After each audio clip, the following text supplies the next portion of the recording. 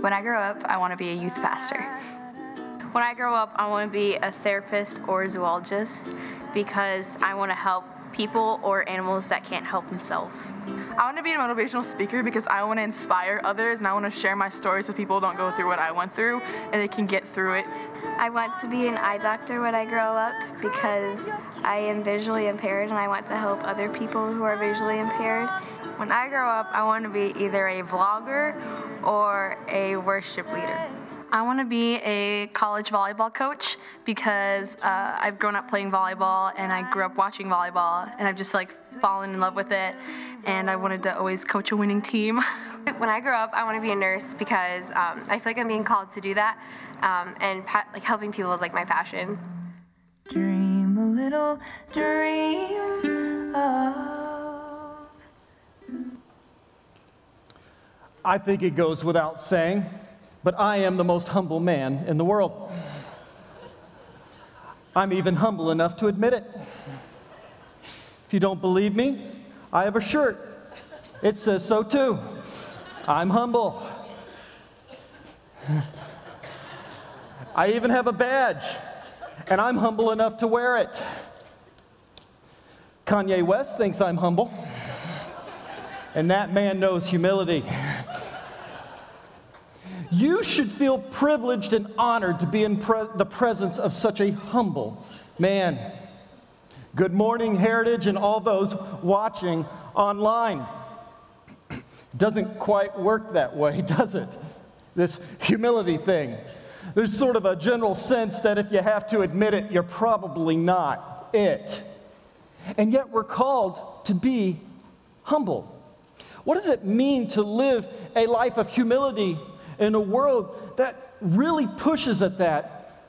What does it mean to be humble when the world seems to value arrogance? How are we to live as we're called? We're in a series called Living the Dream, and I guess it was bound to happen eventually. I pulled up to the convenience store a couple weeks ago, and as I walked up, I noticed one of the employees was out there smoking a cigarette and picking up a bag of broken garbage on the sidewalk. And I said, "Hey, how you doing?" She said, "Living the dream." Well, my response was, "Awesome, that's great." Only to realize later she may have been sarcastic. Chalk went up for my obviousness. In this series, we're discussing the reality that we live in two worlds, that we're faced with two different sets of ideas often in life. There's this world that we're born into with its set of values, with its way of doing things, with its lens that it looks through. And then there is this kingdom of God that Jesus was calling us to that has its own worldview, it has its own beliefs, it has its own way of looking at things. And oftentimes it is opposite the way the world thinks. And so they confront each other, and we have to ask ourselves, what does it mean to live this life in the kingdom that Jesus was calling us to? Because Jesus talked about kingdom all the time. We see that even in Luke 4, he says, "I must proclaim the good news of the kingdom of God to the other towns also, because that is why I was sent." Which gets us to our first fill-in for the day in your worship guide, and that's this. The primary message of Jesus was kingdom. Now, this may surprise you because there's many other words you might choose for that, but the primary message for Jesus was kingdom, and his invitation was for you to join him in his kingdom movement where he is king. And Jesus talked about it all the time. He mentioned the kingdom of God more than 90 times in just the first 4 books of the New Testament alone. His challenge to us was this in Matthew 6, "But seek first the kingdom of God and his righteousness." So we're to seek this kingdom in everything we do. And at the center of Jesus' message then was the idea that we are born into this world, but we are faced with two kingdom realities, two realms, two ways of looking at the world. And that this kingdom movement that he's calling us to would challenge much of what we have learned about the way things are supposed to be, or how we live, or what we do. It would confront those ideas. We've been talking about those for the past 2 weeks. 2 weeks ago, We talked about the world's idea that you only live once. But the kingdom principles would say, we don't support that. That's not really true. The Bible would say, you were created to live forever. That there is a real heaven and that there is a real hell, and that we must make a decision on where we will spend our eternity. Last week, we talked about the world's idea that it is survival of the fittest. Kind of this idea that it's a dog-eats-dog world out there. But you got to get there on your own. But the kingdom would say nobody can achieve success on their own. In reality, God most often defines success completely different from us anyhow. And we need to be looking and asking, what does God think success is in this situation or in our lives? How do we define success through God's eyes? And so you can't be successful on your own. Today we're going to discuss another idea that the world says, and that's this: looking out for number one, that I'm at the center of my universe, that it's all about my needs, my wants, desires. In my world, it's me. What does the kingdom have to say about that, I wonder? Well, let's dive in and learn. In the 16th century, a scientist named Copernicus gave us some rather shocking news. You see, up to that point, we had believed that the earth was at the center of the universe, that the sun and the other planets revolved around the earth, even the stars. Copernicus had a different model and a different idea. And in his model, the sun was at the center of the solar system, and the planets revolved around the sun. But it was just a small part of something much bigger called the universe. That we are part of a much larger thing than we ever imagined. And this had a profound effect not only on science and how it moved forward, but on how we saw ourselves as people too. Because lo and behold, we're not actually at the center of the universe. Everything doesn't revolve around us. We are part of something much bigger and much larger than anything we ever imagined. It's kind of like the old joke, how many Jasons does it take to screw in a light bulb? And the answer, just one to hold it and let the world revolve around him. Right? But the universe doesn't revolve around me any more than it revolves around you. And this is something we learn as we mature in life. When we're babies, everything is centered around us. We're the center of attention.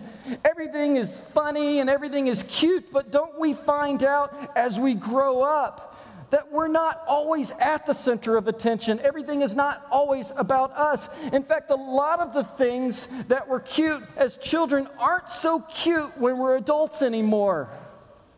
Now they're just bad habits.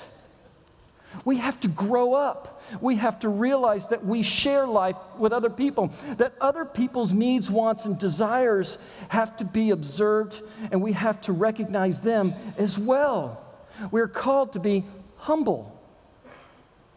And what that means is humility puts the needs of others above our own. It recognizes that other people have needs, wants, and desires as well. And it places those needs, wants, and desires above our own. Let me give you an example how that doesn't happen. Does anybody here like Sam's Club rotisserie chickens? Yeah? Anybody? That's like manna from heaven. That is good stuff. I will sit there and wait for them to pull them out of the oven just to get one of those. It's good stuff, and it's the best deal in town. So imagine my surprise as I get one, and I can't wait. And by the way, what's the best part of rotisserie chicken? The skin, right? If you answered anything else, you are wrong. And I'm humble enough to tell you. So I buy one of these rotisserie chickens, and I take it home, and I place it on the counter. I can't wait to have some skin. I go out to the car to take out the rest of the stuff we bought, and when I come back in, here's what I find. There's only one person in the kitchen. That'd be my wife. And so I ask her, what happened? And with chicken breath, she answers, beats me. That is not putting Jason above yourself. I mean, but really, what does it mean to put the needs of others above our own? I want to tell you a story real quick. I had the privilege a few years ago to pastor a man named Dan. Dan was passionate about Jesus and faithfully served him in all that he did. He's one of those people that you could count on in the church to get things done. He was serving, involved. We just loved him. But one day he came to me and he was upset. And he says, Jason, one of the other pastors went down to the hospital and he met with a man. In their conversations, that man prayed to receive Jesus and then he died a few hours later. And I thought, well, that's cool. And I think it's important that we say, Dan's not a jerk. He's just struggling through something. And as he struggled through it, he said, you don't understand. This guy, I knew him. He had spent his entire life shaking his fist at God. He hurt everybody around him. He left a trail of debris and destruction behind him like nobody I know. He goes, and so he prays in these last hours. Is that how it works? If I was being honest with myself, I've asked that before too. And as we prayed and worked through it, the Lord took us to Matthew chapter 20. And I'm going to encourage you, if you have your Bible, to turn to Matthew chapter 20 as well. It will be on the screen. It's in your worship guide as well. And we have a long story to read, so follow along as we hear a story from Jesus Christ. Matthew chapter 20, starting in verse 1, he says this. For the kingdom of heaven is like a landowner who went out early in the morning to hire workers for his vineyard. He agreed to pay them a denarius for the day and sent them into his vineyard. About 9 in the morning he went out and saw others standing in the marketplace doing nothing. And he told them, you also go out and work in my vineyard, and I will pay you whatever is right. And so they went. He went out again about noon and about 3 in the afternoon and did the same thing. And about 5 in the afternoon, he went out and found still others standing around, and he asked them, why have you been standing here all day long doing nothing? Because no one has hired us, they answered. And he said to them, you also go out and work in my vineyard. And when evening came, the owner of the vineyard said to his foreman, call the workers and pay them their wages, beginning with the last ones hired and going on to the first. The workers who were hired at 5 in the afternoon came in and each received a denarius. And so when those who were hired first expected to receive more, but each one of them also received a denarius, and when they received it, they began to grumble against the landowner. These who were hired last worked only 1 hour, they said, and you have made them equal to us who have borne the burden of the work and the heat of the day. But he answered one of them, I am not being unfair to you, friend. Didn't you agree to work for a denarius? Take your pay and go. I want to give the ones who were hired last the same as I gave you. Don't I have the right to do with my own money? Or are you envious because I am generous? And then Jesus ends with this. So the last will be first, and the first will be last. Now, from our Western perspective, this is a crazy story. This is nuts. This farmer, he goes out at 6 a.m. to hire workers and put them in the field for a denarius. Then he hires workers at 9, and then he hires workers at 12, at 3, and finally, in the last hour at 5 p.m., he hires workers to go work in his field. And then at 6 p.m., when the day is over, not only does he pay the workers hired at 5 p.m. first, he pays them the same amount as the workers he hired at 6 a.m. And as you can imagine, the 6 a.m. workers were a little bit upset by this. Because in our society, we have this idea that our culture teaches us to look out for number one. Built into our understanding is that if I work a little bit harder, if I do better than someone else, if I succeed more, I deserve to get paid more, I deserve to have more rewards, I am entitled to success, and that success comes with reward. But Jesus' response to that is the first is last, and the last is first. I love what theologian Michael Wilkins had to say about this. He said, what Jesus is saying is that serving him in the kingdom of heaven for the purpose of receiving rewards and gaining personal prominence is the least noble of motivations for a disciple. The upside-down statement about the first and the last declares that those who serve to receive a reward will be last, and those who serve in response to obedience will be first.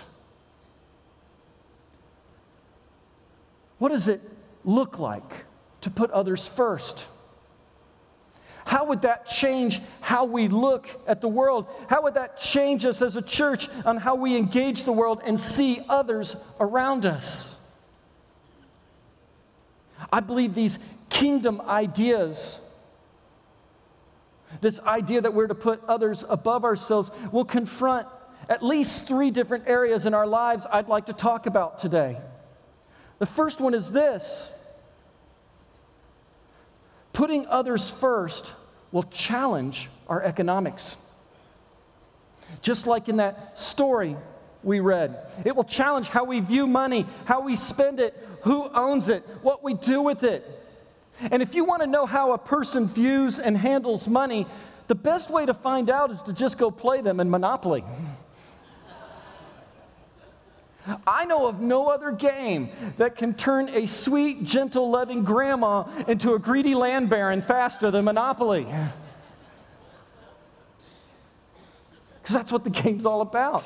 And some of you are looking at the person next to you and going, mm-hmm. And if you're not, it's because it's you. You're the greedy land baron. The truth is, this farmer could have paid the workers 1/12 of the day's wage. And in our society's mindset, would have been fully justified, and it would have been understood had he done that. But there was something this farmer understood that is important for us to understand. A denarius is not only the amount you pay for a day's work. Historians believe that a denarius was the cost to feed your family for a day. What the farmer understood is that these workers in his field did not have routine and regular work. If they wanted a job, they had to go in the marketplace in hopes that somebody would hire them. And if they didn't get hired, they didn't make any money. And if they didn't make any money, they didn't feed their family. This farmer understood, and what he decided the right thing to do was to place his ethics above his profit and say, I must first believe that every single person that works for me today can go home and feed their family. The most important thing that they can do in this situation is go home and make sure they're fed. He put people before profit. And we have to do the same. It's not always black and white and cut and dry. We have to believe that we exist to help others and put our ethics before our finances. This kingdom mindset will challenge how we see economics and how we spend money. I want to show you an example from a couple that's a part of our Heritage family and how taking on this kingdom mindset has changed how they see the world as well too. Watch this with me. Hey, we're talking a little bit about how when we have this kingdom mindset, it changes all areas of our life, even how we see money. Now, you have an exciting story you've told me about, but most people haven't heard about it. Tell me what's going on. Well, in 2011, our family moved to China, and one of the cool things I was able to do while I was there is volunteer at a local foster home. So every Friday, I got the privilege to go in and help take care of some really great kids. At the same time, I began interested in finding something to take home from our time there, some memento from overseas, and I was introduced to 2 local artisans, and they run their own businesses. One employs about 20 individuals and one employs about 9, and they hand make furniture, custom pieces, mostly out of wood, and this is not a factory-run operation. These guys learn this trade, and they're taught this trade so that they can earn an income for their families. Awesome. And coming back from there, after I had purchased a lot of their pieces, we returned to the United States, and it felt like, okay, we're back here, so what can we do now? While I was there, I could help. There was something I could feel like I was being a part of, and here it felt, I knew of the need, I knew it was happening over there, but what was God calling me to do here? So after some time, we thought about it and talked about what that could look like for our family, and I thought about how can I combine what I saw, how can I take these relationships I had with these artisans, buy from them at a fair price what they're making, come back over here, maybe sell that for a higher price, and then turn around and give the money back to a nonprofit run by some friends of ours that still live in Beijing who work on a project basis to care for orphan children in the country. Oh, that's incredible. Dan, how's that changed your life? In many ways, Jason, I think it's been a great thing for our family. It's been a great thing for our marriage. It's allowed us to really feel a calling from the Lord and then pursue it even when we don't know what the next step is. And so we've spent over a year kind of brainstorming and dreaming about what this is going to look like and tried different avenues. We looked at being a 501c3. That didn't work. So we got advice and counsel from folks and ended up setting up an LLC to create this. And as we got into it, we needed some help on the financial side to get things started. And so we had a major faith-stretching opportunity with trying to fundraise money to do this. And so we did use the term crowdsourcing is what people call it today, where we asked family and friends to come alongside and help us do this. And what was really interesting was watching the Lord provide, not necessarily in the way we thought going into it, but His provision was far bigger than what we could have expected in terms of the way that the money came in, when it came in, how it came in. And then, for us personally, putting a substantial amount of money into the business as well to be a part of this, it was a great experience for us, and we've really felt that the Lord has stretched us along the way and helped us create what we think is going to be a sustainable business to continue to pour money back into orphans' lives in China. And what kind of profit are you going to make on this? Any? From our family's perspective, no. I mean, our goal is 100% of the proceeds go back. So Carrie is the sole proprietor of the business, and she plans to take no paycheck from this whatsoever. We'll cover the expenses for her to go to China and purchase the inventory and those sorts of things, a few operating expenses, but we're trying to keep our costs down so that there's as much profit as possible to be given back. So we do plan to give away 100% of it. That was our commitment to the folks who helped contribute and get things started, was that 100% of the proceeds will be going back into orphan children in China. So if I've got this right, you've put tens of thousands of dollars of your own money into this. It will make no profit for you whatsoever. You're not taking a salary of any sort in this. Everything that comes in for this goes to the orphans. That's right, and one of the cool things is that these friends of ours who run this nonprofit, who we're teaming up with, they also do not accept any administrative fees for their work, and so literally 100% of what we're able to give away will go directly back to the children who really need it, and that's what it comes down to. When you see the difference that even $100 makes in the life of an orphan child, it's really hard to say, no, I need that money more than they do. They need it more, so it's a no-brainer. Wow.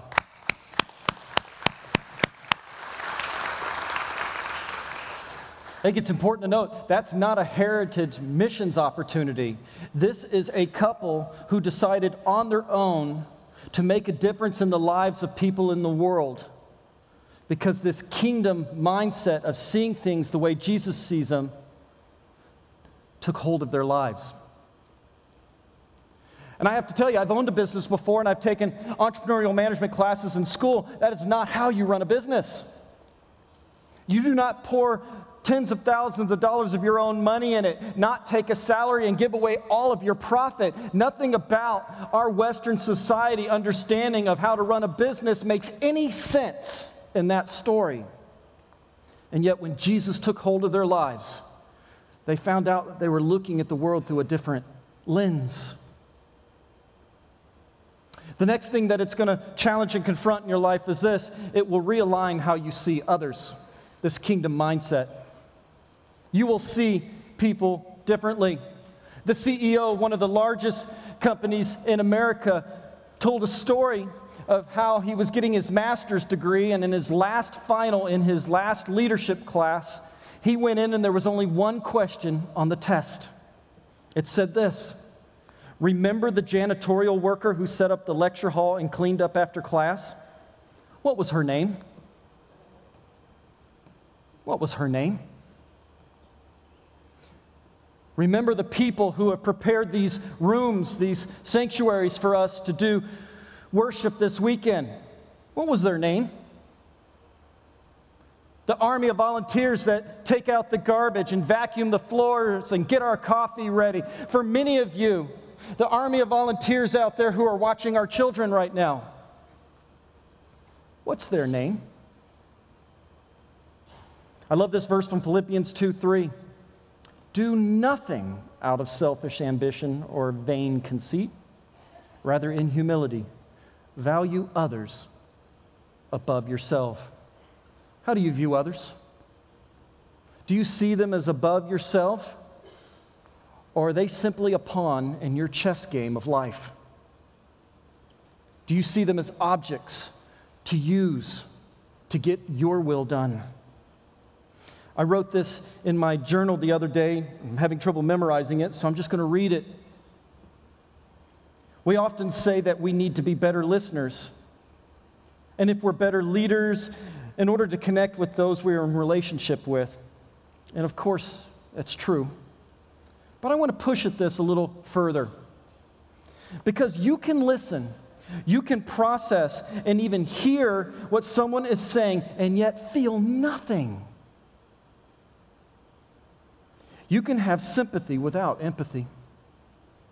And if we are truly to put others above ourselves, if they are to be first and us last, then we must go beyond listening.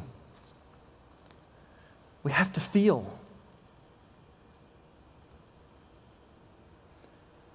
Feeling and putting others first means that we have to step into their story, to see the world as they see it, if we're to understand how to help.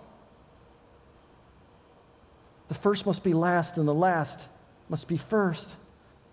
The third thing that this kingdom mindset will confront is it will confront our politics.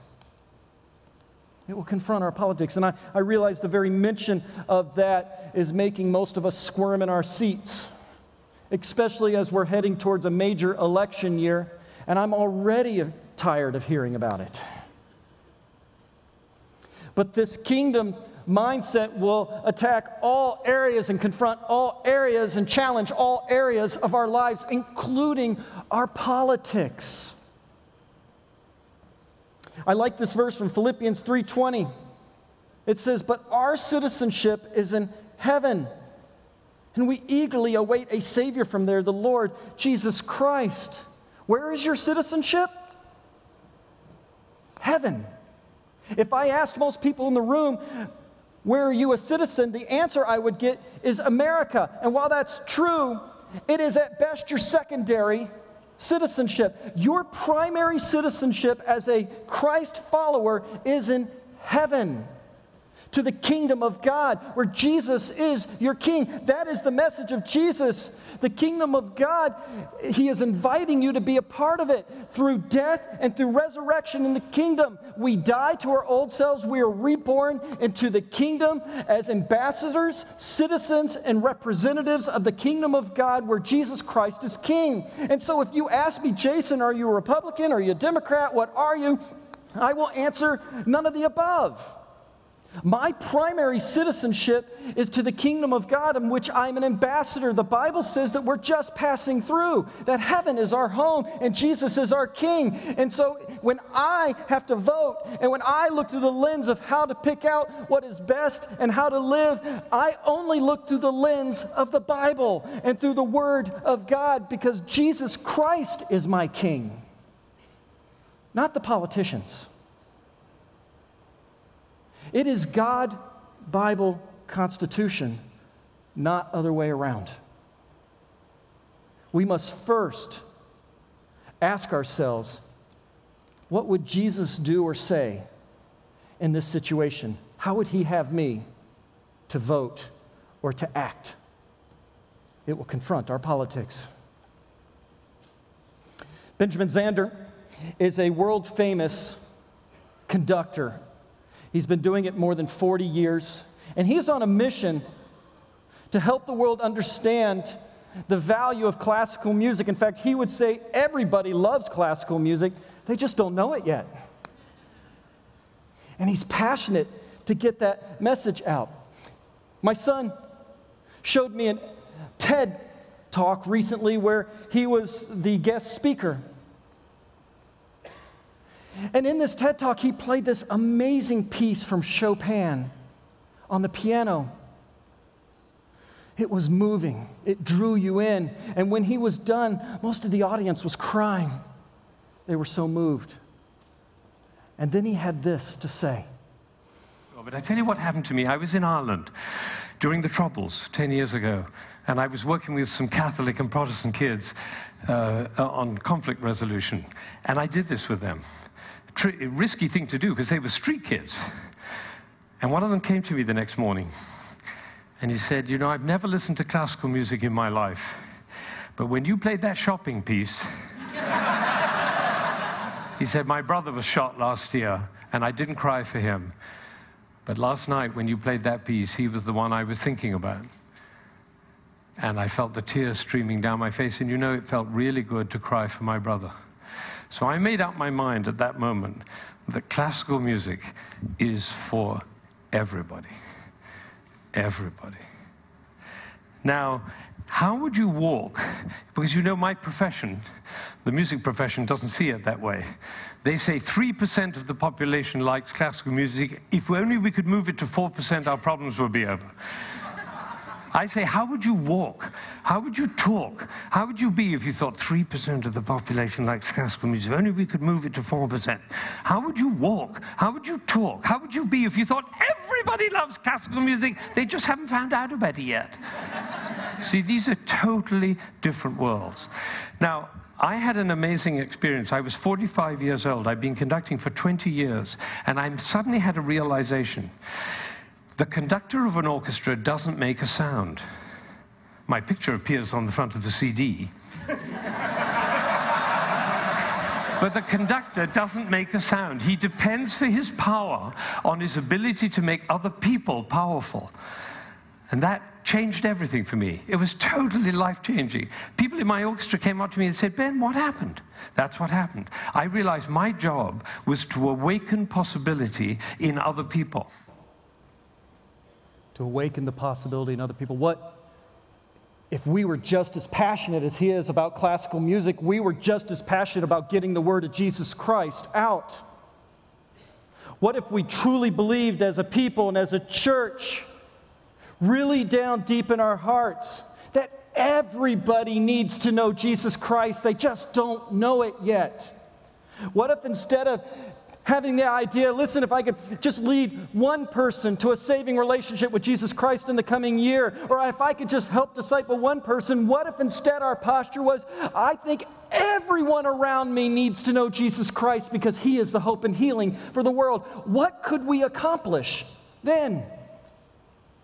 What if putting others first means that we exist to help awaken the possibilities in others? To awaken to the possibility that there really is a God, that He loves them, that He sent His Son to die for them so that they can have forgiveness of sins, that they can be set free from their old lives and reconnected to God, that they can live with hope and healing in their lives. What if we saw that everyone around us needs to hear this message? How would that change how we are as a people? How would that change how we operate as a church? What would it mean for us to put others first and us last? I think it starts by humbly putting others' needs above our own and allowing this kingdom mindset to change how we view our finances, how we see others, and how we engage politics around us. It means serving others and expecting nothing in return. It's selfless. The first is last, and the last is first. I really wonder what we could not accomplish if we believed that with all our heart. Just as Paul said in Philippians 2:3, do nothing out of selfish ambition or vain conceit, rather in humility. Value others above yourself. What's that going to mean for you this week, to value others more than yourself? For the first to be last and the last to be first. That's my challenge to you and to this church. Let's pray. Dear Lord, we thank you for your word. Help us more and more to be these kingdom people that you're calling us to be, to see the world as you see it, to step into people's lives, to not simply listen and hear, but to feel. Help us to know you more and more. Thank you for the privilege it is to serve others. May we do so expecting nothing in return. May all glory be your glory, God. And may we, in the coming week, be revealed to us how we can put others first and us be last in all that we do. Truly believing and holding on to this idea, everybody needs Jesus. They just don't know it yet. May we shine our light in your name. Amen.